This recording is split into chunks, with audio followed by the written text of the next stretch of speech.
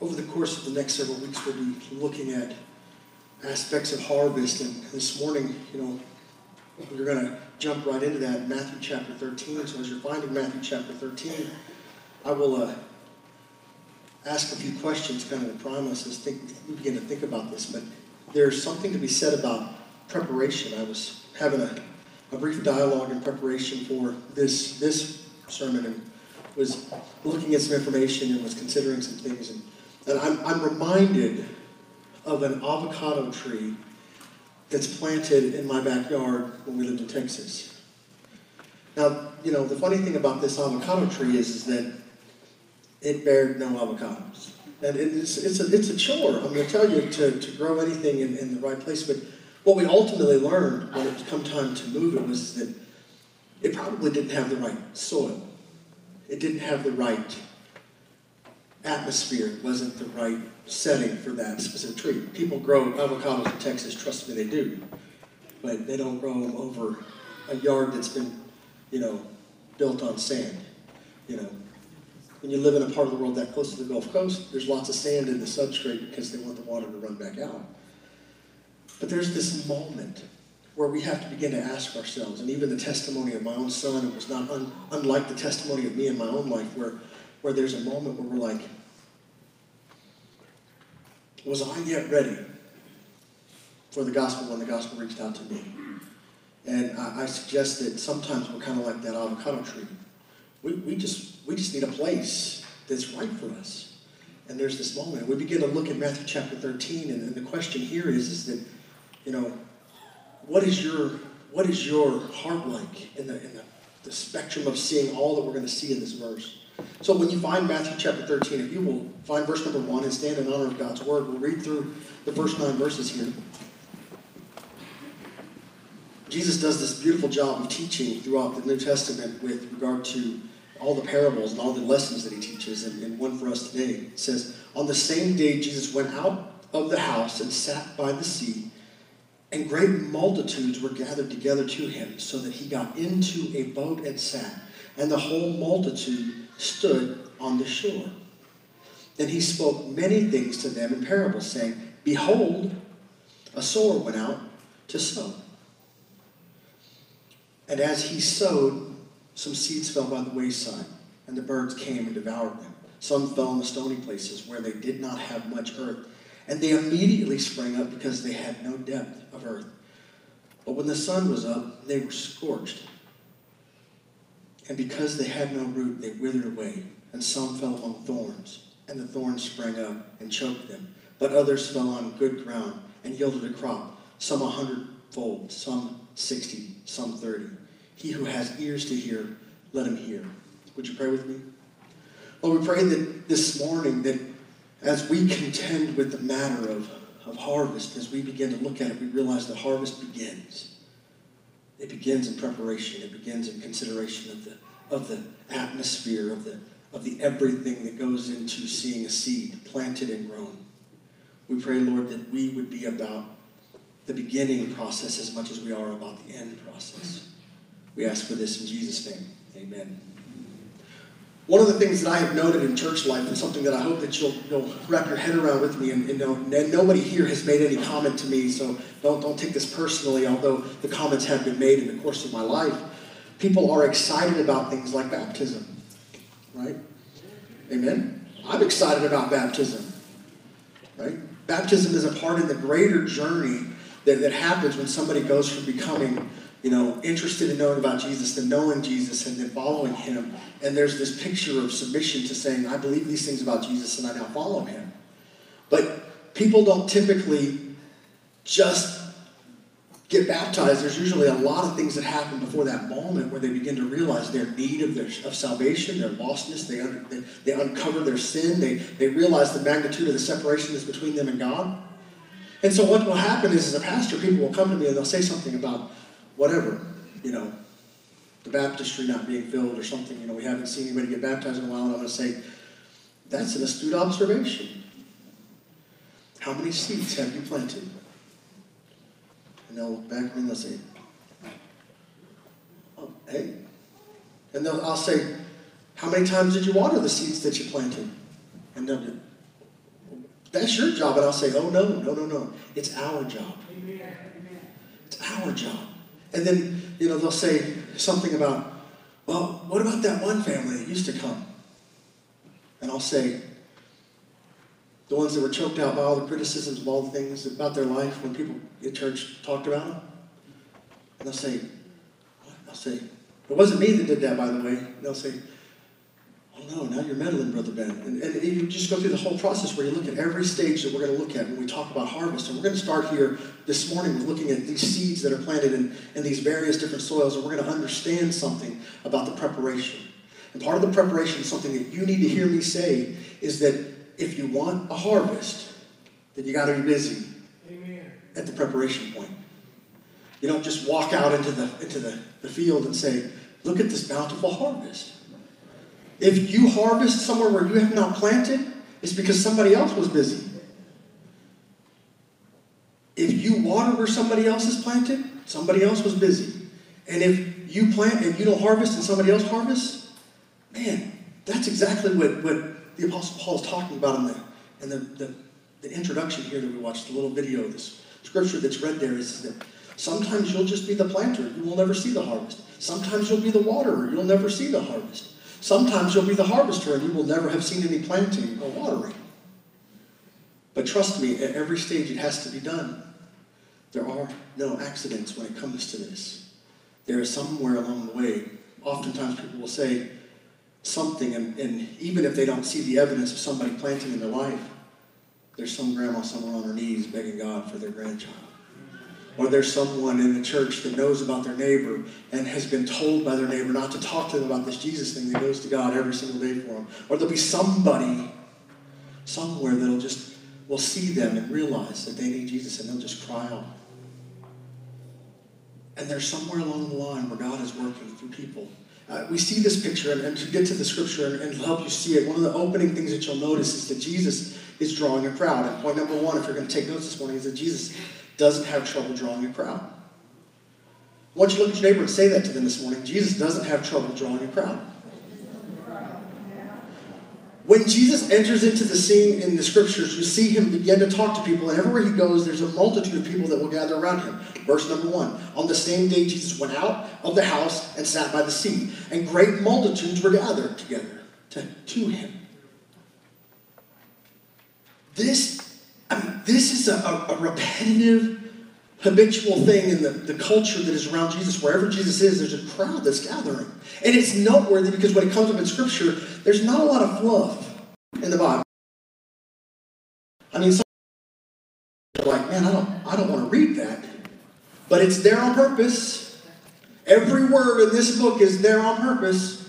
There's not a superfluous amount of information. Whenever it talks about there being a crowd gathered, it means that it's important. It means that this is unique or is strange or is different. And as a result, it talks about everywhere that Jesus is going, there's a crowd. There's this crowd is gathered to him.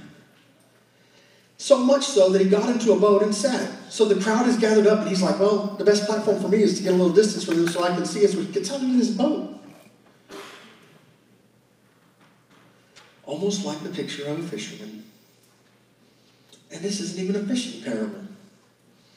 But he gets in this boat and he sits. And in his culture, it was common for the speaker to sit and the audience to stand, by the way. And it says, and the whole multitude stood on the shore. I don't know about you, but whenever I see this picture, and you may not be as in love with it maybe as somebody who looks at it as frequently as I do, and hopefully you look at it frequently, and I'm not trying to discourage you from your study or whatever. What I'm saying is that I look at these moments and these fine details and I see Jesus and I see these pictures and I was like, wouldn't it have been something to have been one of these first century, this moment of people that are just there to hear Jesus speak for the first time? That would have been something to behold. We can try our best to recreate it, and they try on TV and in movies, and we try to preach about it in such a way that brings it to life. And I hope that you get the sensation that you are right there in the crowd when we read through it together, that your mind's eye captures it. But man, I just imagine what it was like for this group of people to be gathered, and Jesus is like, let me step out here so that everybody can see me. And then he just begins to teach, and the multitude is there standing. They want so badly what he has that they're willing to stand. maybe next week we'll take all the chairs out of here and we'll just stand. Well, I'm not Jesus, and trust me, you know, it's not, I'm sure it's not as good, but you know what I'm saying. You guys would revolt. You would say, well, let's go gather the chairs from the FLC. Let's go. I'm not going to stand, Brother Ben. You know where people will stand? And you know, it's transformed over the course of my lifetime, and I'm grateful it has. But anybody ever get up early the day after Thanksgiving and go get in some ridiculous line somewhere to buy underpriced electronics, purses or bedding or dishes or whatever the sale is? Anybody in here ever camp overnight? Anybody ever here get in a line for a concert ticket or something and they had to wait for them to go on sale? I know it's all online now. I realize it, and now there are, I mean, I'm sure that if I looked hard enough, I probably could find the Black Friday sales are already started, you know,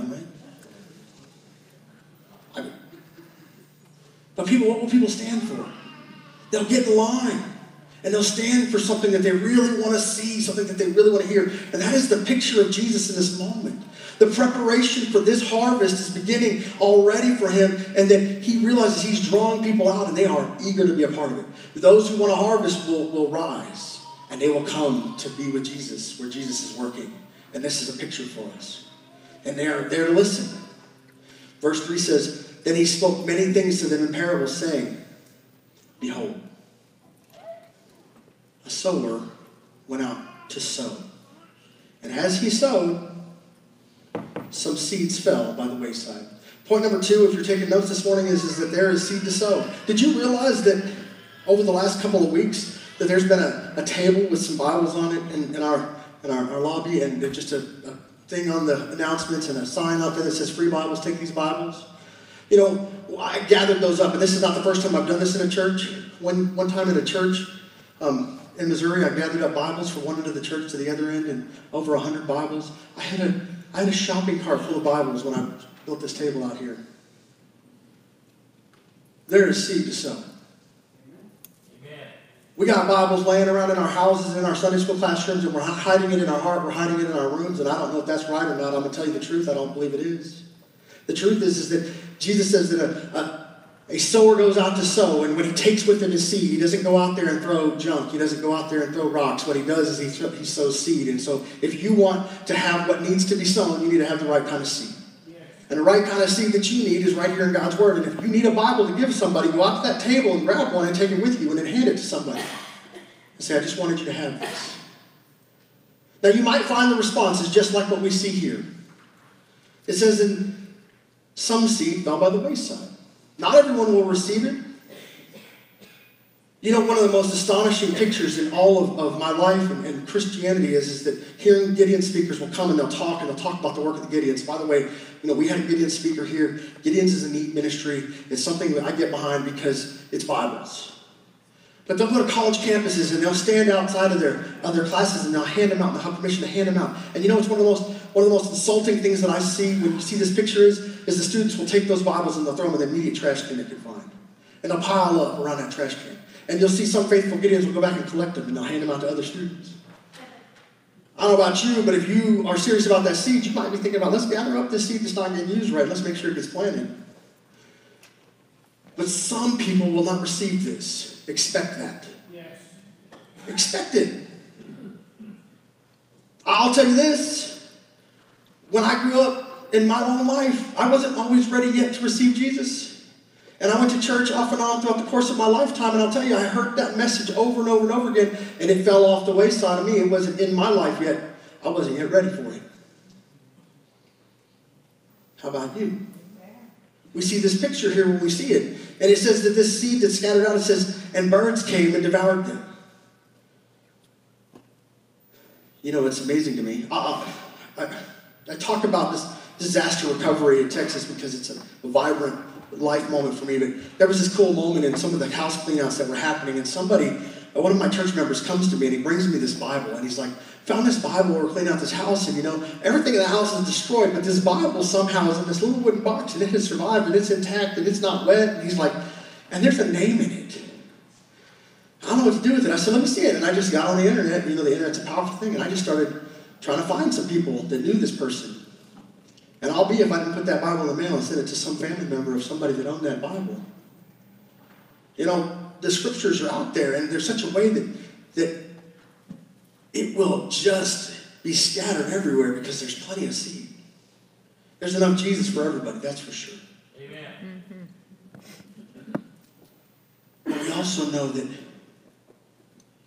sometimes we come across other houses where they cleaned out, and the family Bibles and the personal Bibles were destroyed. You know what you do with most of the stuff that happens in the floodwater? Because the floodwater is now disgusting because it's been both mingled with sewer and rainwater. It just goes in the trash. You know, not every bit of your effort will always be received, and some of it will get destroyed. It goes on to say that some fell on stony places. Man. I don't know about you, but my heart wasn't yet ready for Jesus. There was such a moment in my life, and I talk about this story frequently because it's vibrantly real to me. And I hope that if you have a similar story, that you don't give up on people because people didn't give up on me. But there were moments in my life where I was being invited regularly to church where I was like, no, thank you. Some of you are investing in some people that are looking at you with a great big no thank you every single Sunday. Don't give up on them. There might be stone there today, but you are just gently loving them in a way where you're like, here, let me help you with that stone.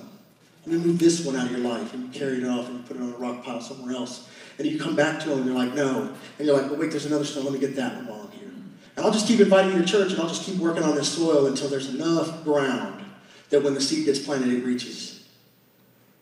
And so that's some of the work of us in this church. That we ought to be working on people's lives. We ought to say, hey, this isn't yet ready to plant. I'm going to love you where you are. You said no to me today, but I'm going to love you where you are. I'm going to keep coming to you. And you need to keep investing in people because there's enough seed for everyone. And there's enough Jesus in that seed that the stony place, it says that there's not much earth. You know, I liken it to that avocado plant, that tree. I'll tell you what, it was kind of funny because I mowed around that thing diligently. I wanted to make sure that it was, it was just out there. I watered it and whatever else, and then after enough time had gone by, it was as dry as the driest timber I'd ever seen in my life. And one day I bumped it with the edge of just the very smallest part of the lawnmower, and it just broke. And I was like, well, I guess that's not going to work. There wasn't enough soil beneath that plant for it to reach down to and grab a hold of.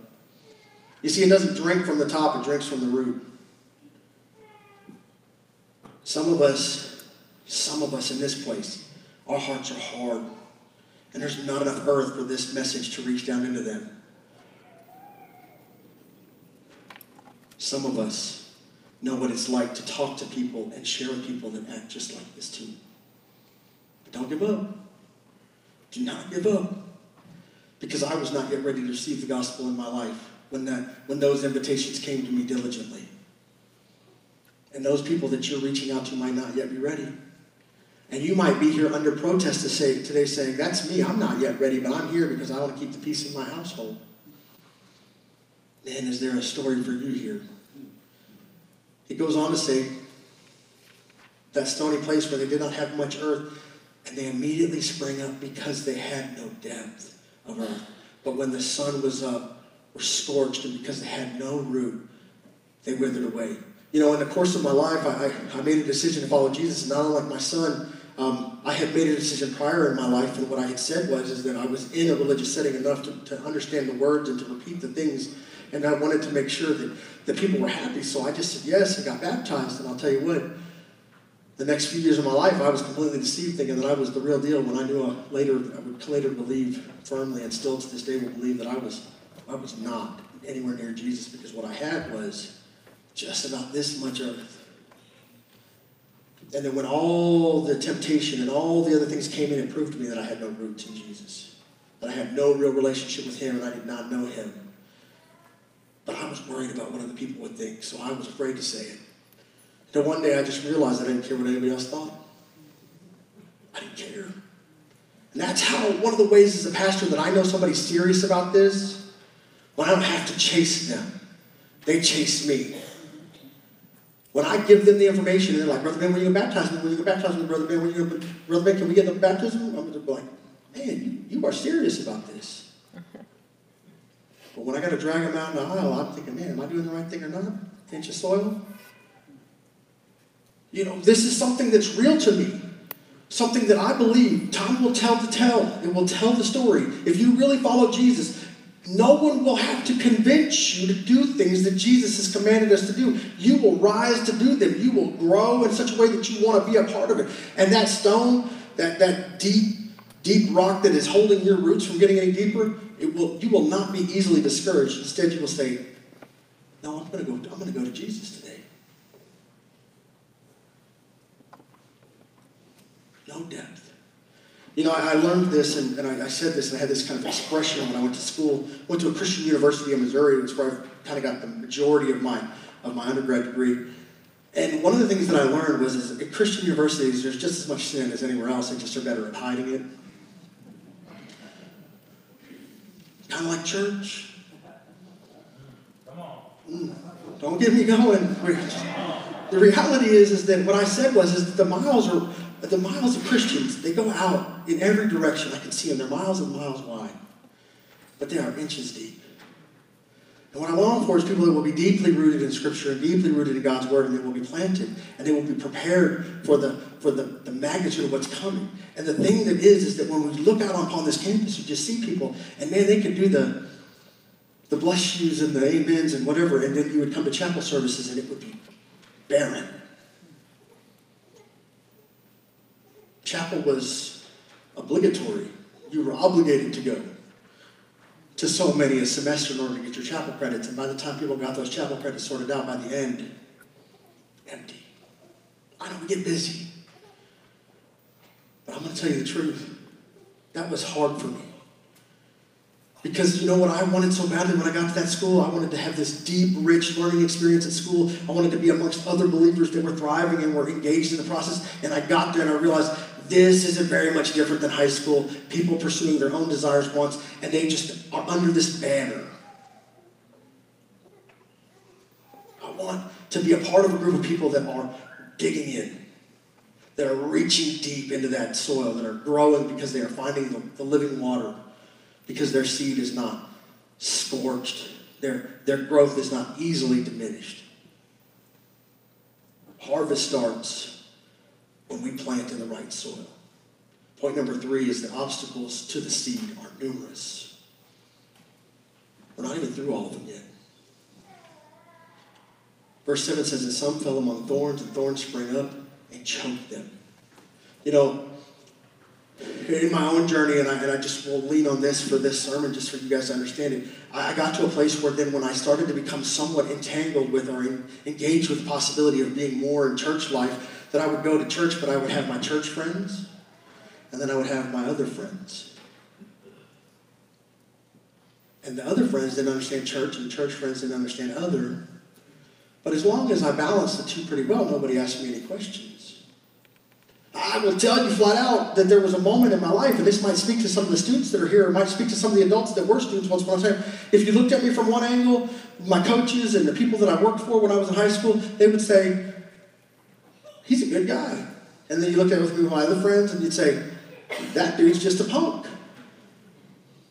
Anybody in here know how to live 2 lives? Don't admit it in front of me if you can't admit it before God. Or we have these 2 separate lives where we're out here before people. I tell you the truth. That you can hide, but God sees you. And I was being tangled up so badly by the thorns of my life. I don't blame my friends for the bad stuff that I did, but I will tell you their influence was choking me to death. It was choking me to death, so much so that I had a real reconciling with my Savior sometime later. Because I finally did make a decision to follow Jesus. I wanted him to be my Savior. I wanted him to rescue me from hell. I wanted him to take me out of the depths of the eternity before me. I needed that. But I did not want anybody to be in charge of my life. And to be choked on by all that other stuff, I'll tell you the truth is that what happened is when I realized about his lordship, then I surrendered to him, and it's part of the big deal that I talk about when people are baptized. We now follow Jesus. He's in charge of your life. It is not accidental that you have a king and you haven't given your life away on accident. You are giving it away intentionally. That's why when they chase me and say, will you baptize me? I say, I think now you're ready. Because what you're saying is I want to follow him. And there's this picture of all these numerous distractions. And there's this moment when I begin to surrender my life first and then surrender to his call second, that I understood his lordship. And I had to shed all those things that were choking on me, that were choking me out, that were taking me away from God. The last little bit of this, and you heard it in the dedication, I thought it was such a powerful thing because this was already in the works. That verse was one of the verses that popped up here. But others fell on good ground and yielded a crop. Some 100, some 60, some 30. He who has ears to hear, let him hear. There has to be a strategic moment in our lives where we begin to say, Lord, where do you want us to plant? What do you need us to do? How can we invest in people? Because it's everything. In the planting process, you have to pick the right kind of seed that goes in the right type of soil, with the right type of moisture content, with the right supply of water, with the right air temperature, with the right amount of sunlight. All of this stuff matters. And with God, there are no mistakes because he can make all of that come together in your life. And the problem is that he's waiting on us to be faithful in the planting. There's somebody out there right now that has all the water and all the light and all the air temperature they need and everything. They got the right kind of soil, and what they're waiting for is the word. And they're waiting for people like us to bring them one of those Bibles from the lobby and say, I want to talk to you about the thing that changed my life. Let me plant this into your life. Because in the course of my life, I wasn't ready for it, I wasn't ready for it, I wasn't ready for it, and then I was ready for it. And I am so grateful that Jesus just sends sowers out to just keep scattering, because there's plenty of seed. And there's got to be lots of faithful people. There's got to be moments when we just continually work at it until we get a harvest, because there is no harvest without a seed. And there is no seed without preparation. You know, one of the reasons that we do so many different things and that we're trying to accomplish so much at our church is that we are trying to help people prepare for the possibility of hearing from God. We are removing all of the obstacles. You know why it's important, Brother Ben, that the light bulbs work? All the obstacles out of the way.